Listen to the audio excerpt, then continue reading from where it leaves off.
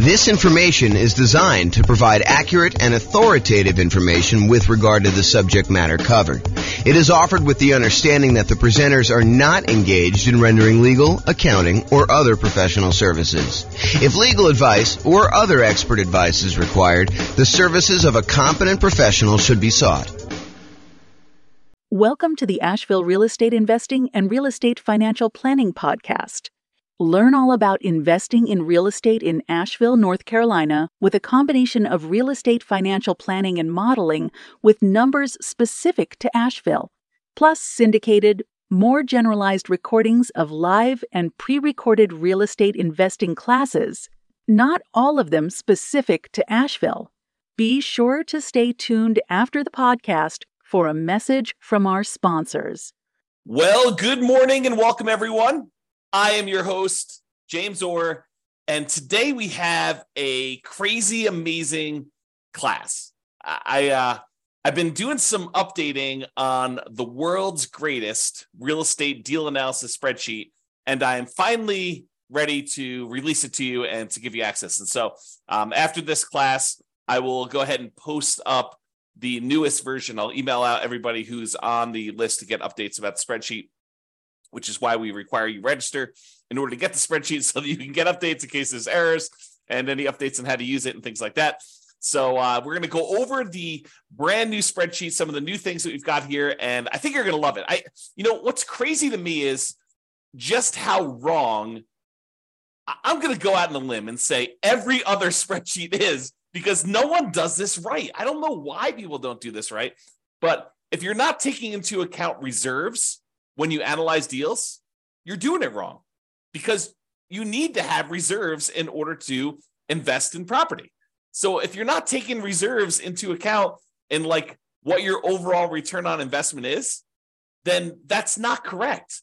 You're basically lying. You're saying that your return on your deal is higher than it really is, because you would not be able to make that investment unless you had those reserves.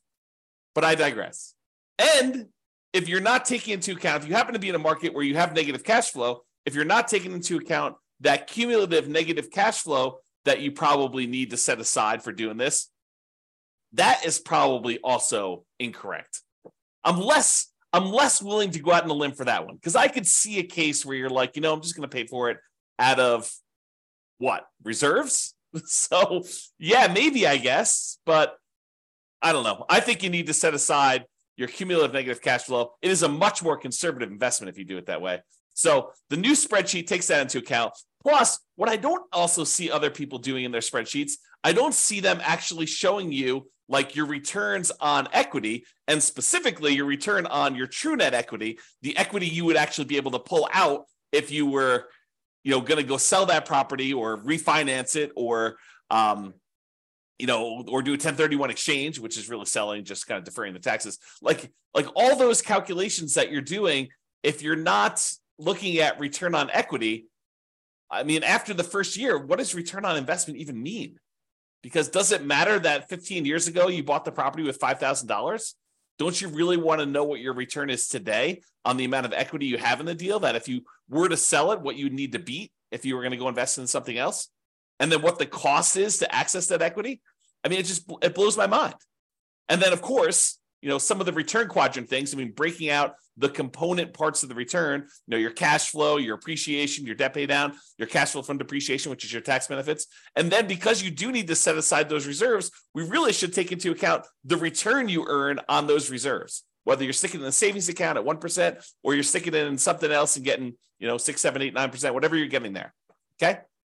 So brand new spreadsheet, updated. I think you're going to love it.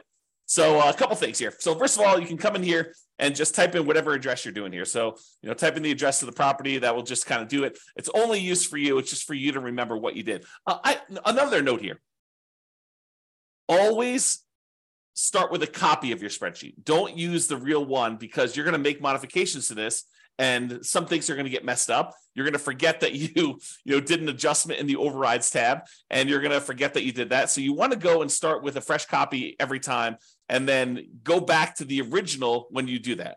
So Or if you have a template, if you're like, hey, look, I know my taxes are always going to be, 1%. So go ahead and put 1% in there and then save that as your template. And then always go back to the template that you've modified to kind of do it. Okay. That being said, that way you don't make any mistakes. All right. So put the address in here.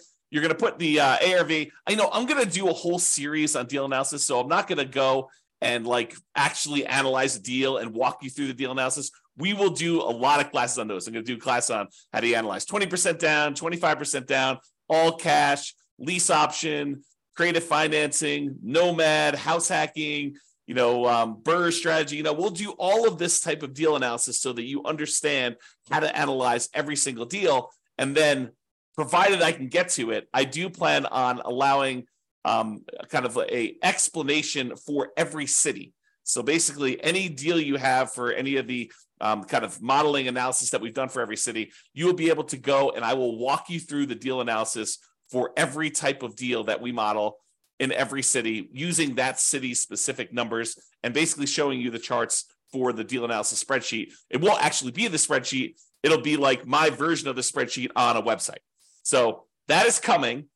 Knock on wood that I have enough time to go do it, but it is coming. That's what the plan is right now. It's always been the plan. I mean, that's why we built it this way. Okay, so that being said, so you put it in the ARV.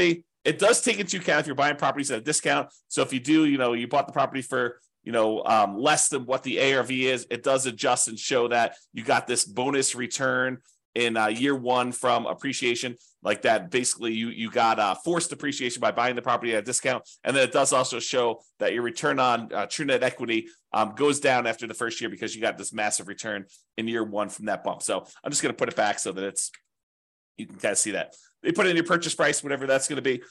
You put in seller concessions, whatever you negotiate with the seller to get them to contribute towards your closing costs, you can do that. That counts as a credit towards you. And then your down payment amount, put in 20% down or 5% down or 25% down. In this case, we'll use 25. Your closing costs, which we'll calculate here, and then show how much the closing costs actually are in dollars. So use the percentage. And then rent ready costs. This is how much money you need to put into the deal to get the deal ready to rent. So if you go buy a property and on the inspection report, it's got a whole bunch of repairs listed that you need to go do before the property is ready to have a tenant in there, and it's going to cost you $7,000, you put $7,000 in there. And then this will automatically take that into account. It includes it as part of the investment you need to make in order to get the deal ready to go. So put whatever numbers you want in there, and it will do the adjustment and do some calculations for you based on that. Then this cumulative negative cash flow field is brand new.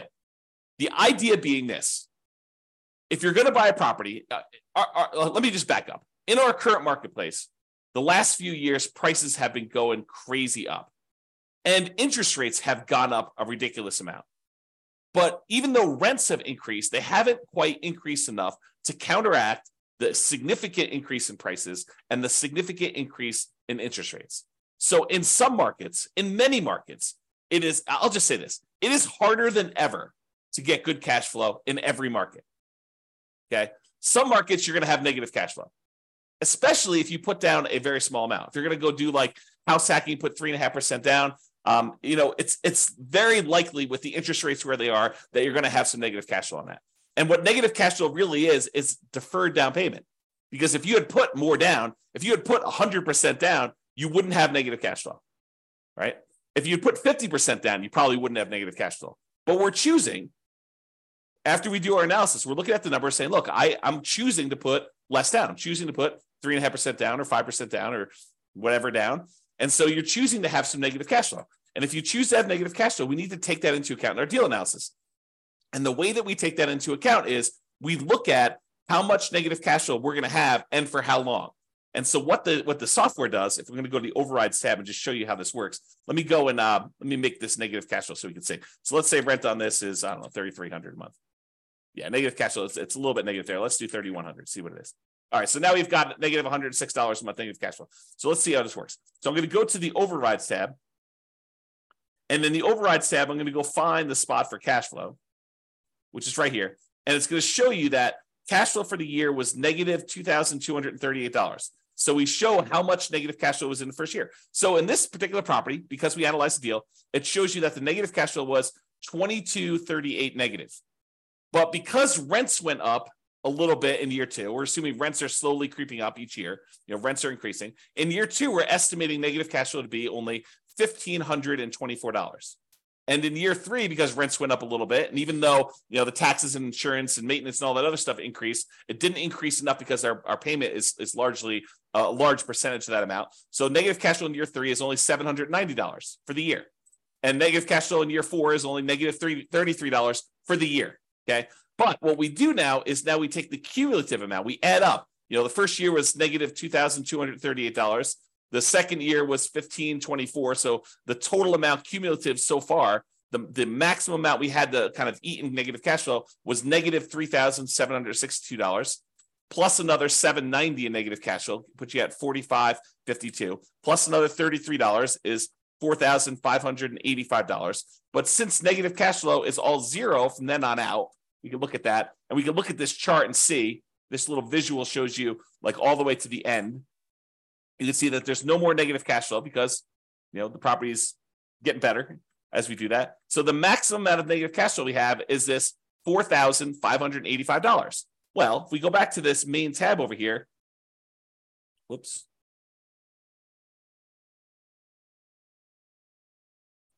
Looks like I got an error. I will fix that.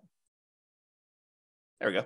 So now it shows you the maximum amount of cumulative negative cash flow that you have on the property. And so it shows you how much you need to have set aside there. So now it says, look, you need this amount down, $110,000. You need this amount in closing costs, $4,840. You need this amount in order to make the property ready to rent. And we're going to need $4,585 set aside to get us through the entire estimated amount of negative cash flow we have in the property for the duration. And that's going to count all as how much we need in order to do the deal. The total amount we had to invest, which is now $119,425. So now whenever we do a calculation for return on investment, how much we had to put into the deal, we do it based on everything: the total down payment, the closing costs, the rent ready costs in order to make the property ready to go, and any cumulative negative cash flow over that entire time that we're likely to have negative cash flow on this property. So now the calculations for return on investment are correct. Before, they were not. Okay?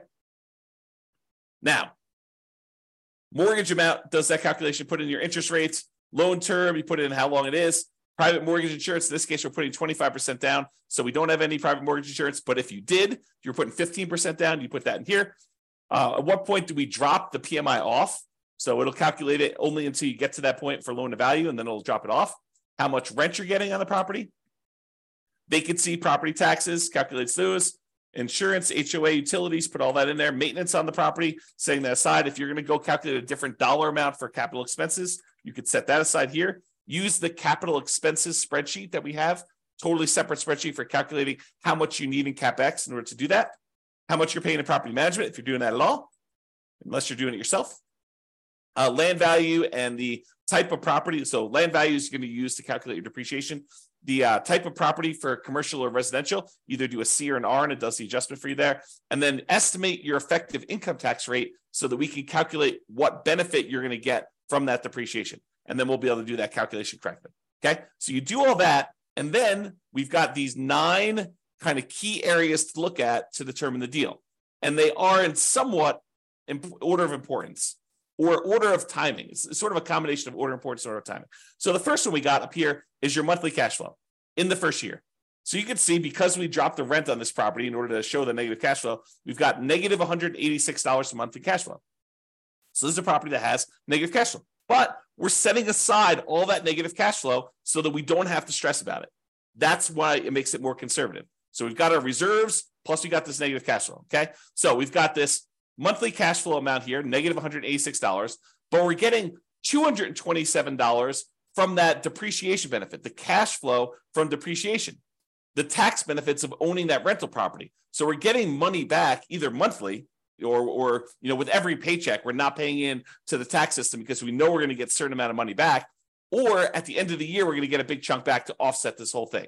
Okay, you look at it either way, but really you're saving that amount of money in taxes, so you're not having to do it. So in this particular case, because you have negative $186 in cash flow, but positive $227 in cash flow from depreciation, your total true cash flow, when we add those two together, is still positive. So this particular property has a positive cash flow, a positive true cash flow, I should say, of $40 a month. So it's not technically negative when you take into account the tax benefits you're getting on the property and the regular cash flow. Now, if you had your normal cash flow and it was $3,600 and you're getting $200 a month of cash flow plus $227, it adds up both of them and shows you your total true cash flow is $428 a month. Okay, but in this case, we'll just kind of keep it back at this negative number so I can show you how this works.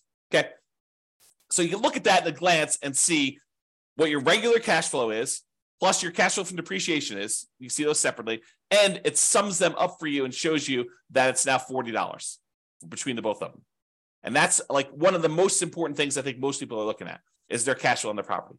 The next most important thing I think a lot of people are looking at is going to be like their return on investment numbers. Okay, so we want to know what your return is in year one in dollars. So it shows you $13,200 from appreciation. That's where we're estimating the property value to go up.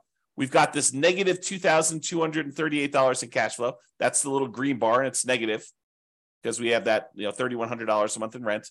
And then we've got this debt pay down. We're paying down $3,434 on the loan, plus we're getting $2,720 from cash flow from depreciation. So you add all of those up, and you can see that the overall return in dollars in year one from holding this investment is $17,116. So it shows you how much you made in dollars on your investment.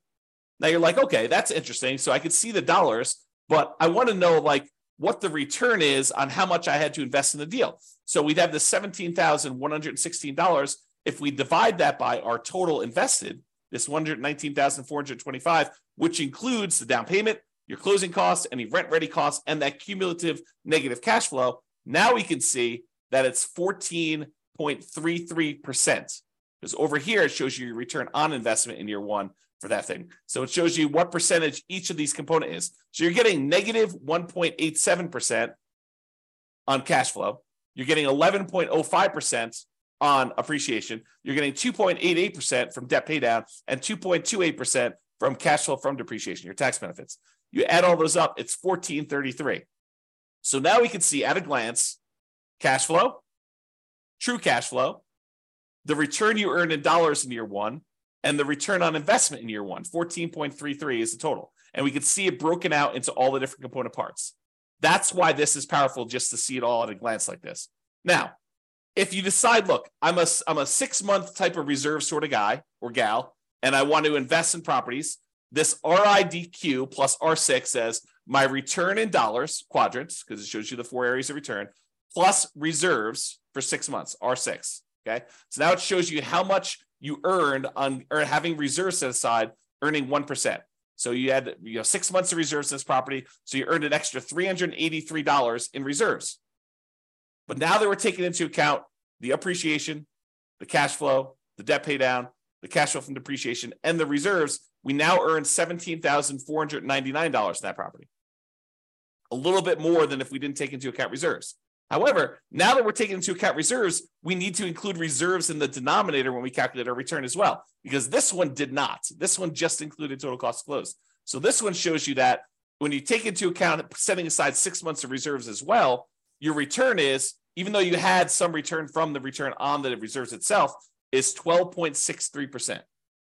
And we'll go into a lot more detail when we do actual deal analysis. I'm just showing you where this stuff is. So this is $17,499, which includes the amount you earned on 6 months of reserves, earning 1%. And then this is 12.63, which is your return when you set aside 6 months of reserves, which is more truthful. Giving people this return is lying, right? Because you're not taking into account the reserves you're getting on your properties. The reserves you need to set aside in order to buy your properties.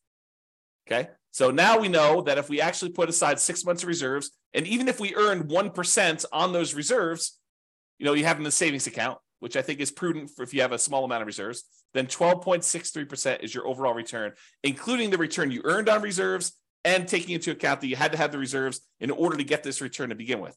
So this tells you your overall return.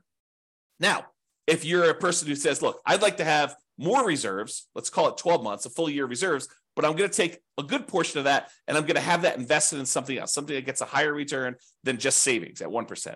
So we do this one, RIDQ plus R12. R12 is 12 months of reserves, but now we're earning 7 or 8%. I think it's 8% on our reserve number. Okay. So now on reserves, we earned $3,066 for the year. So the total amount we earned is $20,182. Now, a couple of things to point out. Appreciation is the same for all three of these. Cash flow is the same for all three of these. Debt pay down is the same for all three of these. Cash flow from depreciation is the same for all three of these. What's different? This one doesn't have any reserves. This one we earned 1% on setting aside 6 months of reserves in a savings account.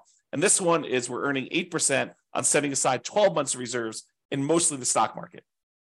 Okay, that's the difference in dollar amounts. Now in this one, we're looking at all the returns divided by just this total amount to close. And this one, we're looking at all the returns divided by the total cost to close plus 6 months of reserves. And this one, we're looking at all the returns, including the return from reserves, divided by 12 months of reserves plus this total cost to close. So this shows you your return. And you can see that, look, if you were going to ignore reserves, if you were going to lie at a cocktail party to talk about how good your returns are, this one is the one you use because that's the one everyone else is using, right? Everyone else is incorrect. But if you actually go and you set aside 6 months of reserves, this is really what you're earning, 12.63. And if you set aside 12 months of reserves and you're getting 8% return on the reserve dollar amount, then you're getting 12.79 total. Okay. And that's why this is important.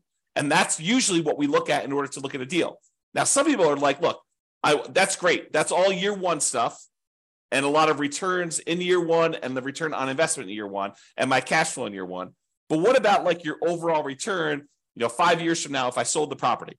That's the returns if sold. So you can look at whatever year you want in the future and you could see either what the annualized return is, or which is simple return, or the compounding annual return is, what the compounding rate of return would be on your money. Or if you're an internal rate of return person, we show you that as well. And you could see all three different lines and you could jump out and say, okay, year 10 looks like my kind of like annualized return is, 16% or so.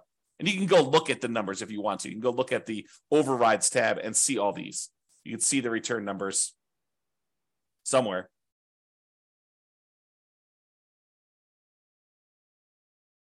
There you go. Here's the returns before and after taxes. So you can go look at those if you want to, okay?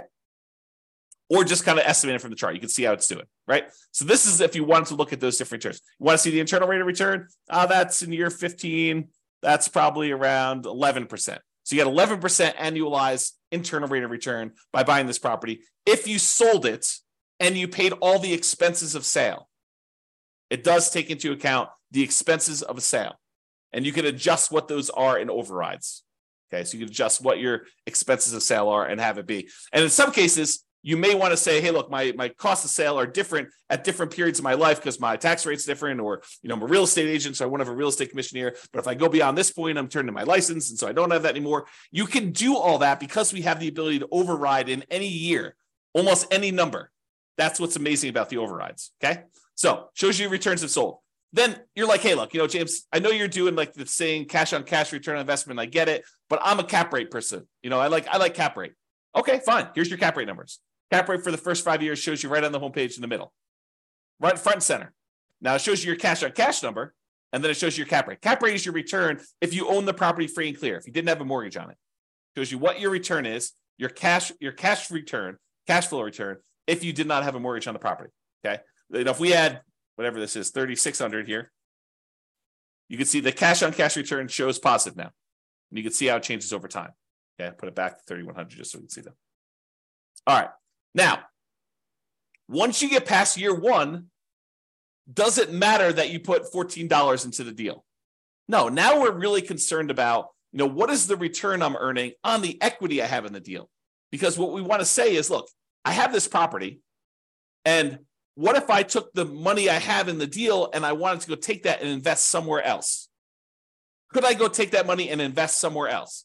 And if so, what am I currently earning on that money that I would walk away with that I could go invest in somewhere else? That way I can compare it to what I would invest in. If I'm going to take this equity out of my deal and get 11% return, well, what am I earning on that amount of money in the deal right now? What is the return I'm earning on that money that I would walk away with? Because that's what I need to compare it to, so that if I took the money and invested somewhere else, I could compare those appropriately. And so now what we're looking at is your return on equity. And specifically, not just the return on equity, which I think is wrong, right? Like, I like the idea of someone, okay, look, if you're not going to look at return on equity at all, that's like one level of wrong. If you say, look, I understand what you're saying, and I really should be looking at my return on how much equity I have, that's a step in the right direction. But it's still not right.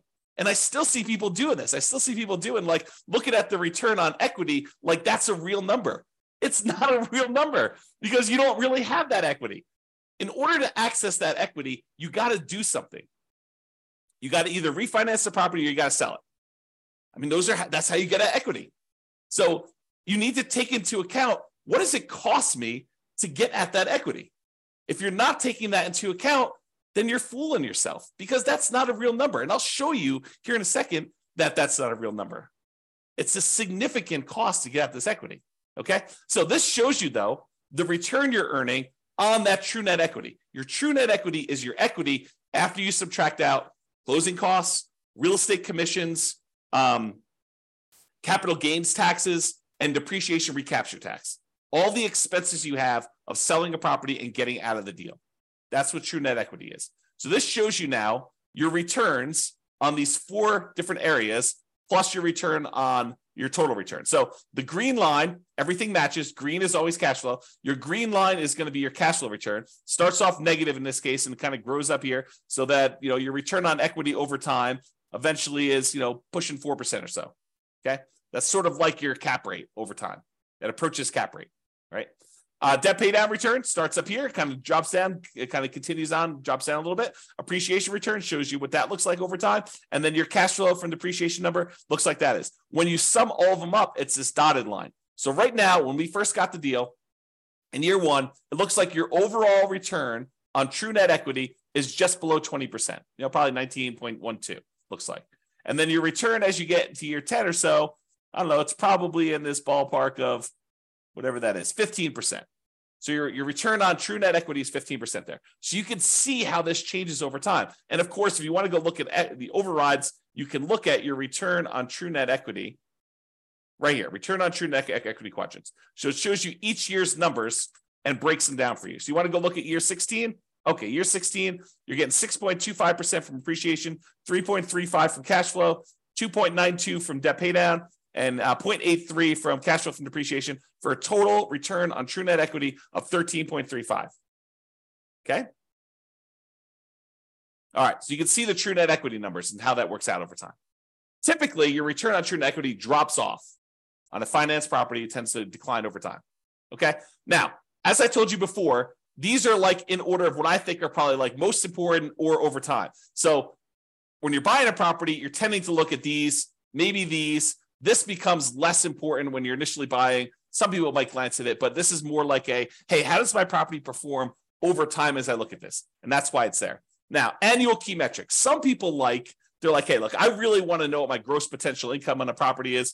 I really want to know what my gross operating income is on a property. I really want to know what my operating expenses are or my NOI, my net operating income. Okay, fine. Here they are, right here for year 1. If you want to see what they are for other times, that's all right here.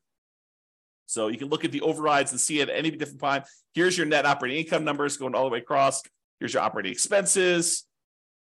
Here's your gross operating income, your gross potential income. You could see all those for any year if you want to see it, and you could override them. One of the nice things about this spreadsheet, which I probably didn't mention, is this allows you to track your investment, not just when you buy, which is what most spreadsheets do, but you can go in here and using the overrides, you could say, well, I expected my cash flow to be this in year 1, but it ended up being this. And if you change your numbers in the overrides for what your cash flow actually was, or what your appreciation actually was, or what your CapEx was, or any of these numbers, it then updates the spreadsheet so that you could use this to track your performance over time, not just when you buy.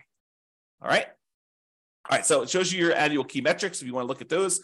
And then if you want to see your non-loan expenses, how much are you spending on vacancy? How much are you spending on property taxes? How much are you spending on insurance? How much are you spending on HOA? How much are you spending on maintenance? All these different numbers here, you could see those at a glance if you're concerned about those. And it shows you year one numbers for that, the annual numbers there. Okay. So those are sort of like, I don't know, what I would call less important metrics for most people. But if you want to see them, not only are they available in the chart, they're also available in overrides.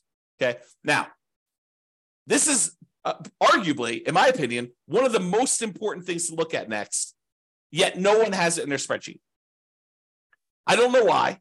It blows my mind. But really, don't you want to know how much equity, specifically true net equity, you have in your property, or cash out refi equity you have in your property at any given time in a property? Like, you want to see that, right? And how much does it cost you to access that? Well, this is this. So the dark lines that are kind of increasing over time, that's your true net equity and your cash out refi equity. The really dark one is how much money you have in true net equity, the amount of money you would walk away with if you sold the property and you had to pay closing costs, real estate commissions, which can be zero. You can override that number. Your capital gains tax rate and your depreciation recapture rate. So you want to go in your overrides. If you're like, hey, look, what my real estate commission, we assume 6%, but you're like, hey, look, I only want to spend 3% on that. Okay, great. You put in your override and it actually does the right numbers, redoes your calculations for all those true net equity calculations. You say, look, my closing costs, you have estimated 1% here. No, my closing costs in my market are 2%. Great, adjust them. What about closing cost dollar? You're like, hey, it's not really a percentage. It's more like $5,000. Okay, put in $5,000. Or your real estate commission dollar amount. You want to change that? Or you want to say, my depreciation recapture tax rate, it's not 25%. I make less than that, so I'll put in my number. Or a capital gains tax rate, it's not 15%. I'm in that really low tax bracket. It's zero for me, at least for the first few years. Put in zero for a few years, then put it back up to 15. You can adjust all that, and it will do the calculations and update all the charts correctly for you. Okay, so this shows you how much true net equity you have. It's this dark line. So, by year 10 or so, you've got about $200,000 and change in true net equity. But what about if you wanted to do a cash out refi? Well, that's different, right? Because the cost to get at the money is different. And the amount of money you have to be able to get, because you can only go to 75% loan to value, is different. So your amount for your cash out refi is probably around, $170,000. And you could go look at the overrides and see the exact numbers, right? And you could also say, look, I don't do 75% loan to value for cash out refi. I got a guy that'll go to 82%. Great. Adjust to 82% right here. We have an adjustment for that. It's an override. So go ahead and do it. Or my cost to get out my refi, it's not 1.5% in order to do that refinance loan. It's only $500. Okay, fine. $500. Done. Just adjust that. And it does it for you. Okay. So this allows you to do that. Now, these dotted lines, they show you what percentage of the money you're taking out were expenses to get at that money. It costs you money to do a sale. It costs you money to do a refi. So how much did it cost you as a percentage of the amount of money you're taking out, right? Because I want to know, look, how expensive is this money to get at? And so these numbers show you how expensive it was. This like dotted line here shows you that, you're looking at this other scale, about 40% of the money that I would get out were spent in order to get at that money. That's really expensive money. It costs you 40% of the equity you're getting out. 40% of the money that you would have in hand, that's what it costs you to get at that. And it actually goes up over time in the first, 8 years or so. Then it starts declining a little bit. But even by year 20, it's still over 40. It costs you 40% to get at that money. And you're like, okay, I'm going to do a 1031 exchange. Great. Go and do the overrides and adjust for a 1031 exchange. Say, I don't have a real estate commission. Well, you probably do. I don't have closing costs, which you probably do. Okay, I'm not going to have to pay capital gains. Instead, I'm going to have to pay, $1,800 or $800 for a 1031 exchange intermediary. Okay, put those numbers in. I'm not going to have depreciation recapture now. Sure, but you're kicking the can down the road too. And so even though your costs may go down, you still have that later on. Now, this one is the darker dotted line is your cost to access cash out refi equity. Well, that starts at almost 40% too, but that drops off really quickly. So that by year 10, it's only about, 5% of the money that you're pulling out is what it costs you. So it's calculating what percentage of the money you're pulling out in order to access that equity. So this is your equities and the cost to access, and specifically your true net equity and your cash out refi equity. honestly, it's probably like a true net cash out refi equity because we're looking at the cost there. Okay. Now you may say to me, James, but if I'm doing a refi, I'm actually just borrowing that money. Sure. Yeah, I agree. You're borrowing the money, but it's still a cost because you're borrowing it and you're paying interest on it now. Okay. So this is the new spreadsheet. Some really cool stuff in here. Oh, by the way, you can export it if you happen to have a real estate financial planner account. You just click this button right here, and it actually transfers the numbers you entered in here to the real estate financial planner so that you can add this property to your portfolio analysis tool if you happen to have an account on real estate financial planner. Okay, so that's the cool part about this. All right, I think I covered what I hope to cover, just kind of going over the new stuff, the existing stuff that's still amazing, and just to show you that this is the way you should analyze deals. And we're going to go over examples. I'll go over how to analyze every type of deal using the spreadsheet. I'll show you all the other stuff. We already have a class on where do you get each one of these numbers from? Like, where do you get seller concessions from? Where do you get the mortgage interest rates from? Where do you get the vacancy rate from? Where do you get the property insurance rate? Like, where do you get each one of these numbers? I have a class where we look at each input and I tell you where to get it from and what's reasonable for those numbers in a lot of cases. All right. I already have a class on that. Go watch it. It's on the website. It's on the podcast. But now it's got these new adjustments here to kind of do this. One of the adjustments I made, by the way, is I've removed some color. Color to me has meaning. And so in the first version of the spreadsheet, I got carried away. I was like, oh, this is pretty. Let's make these blue. But that didn't mean anything. The fact that they were blue didn't have any meaning. Now all the colors mean something, right? All the inputs are this manila folder color, okay? All the cash flows are green. All the cash flow from depreciation are yellow. All of the appreciation is blue. All of the debt pay down is red. And then all the other black and white ones are just black and white, right? And so color means something. If something is colored, oh man, I'm looking at things like this export to REFE button. I should probably make that gray. Maybe I'll make it black, right? Because color should mean something. And so we should all do that. And maybe I should make this gray. I don't know. But the color, and the charts, color means stuff. All right. And then over here, I tried to add some flash of color if you just show you like size of values. And if it's, part of the quadrants, it's still going to be that blue, green, red, yellow color. So you can see those at a glance as to which ones we're talking about and how all those work. And because in the previous spreadsheet, I tried to compress it and do like years 1 through 5, then year 10, then year 15, year 20. But I realized that, because the spreadsheet was locked down to protect you from messing up formulas, that you couldn't access year 12 easily.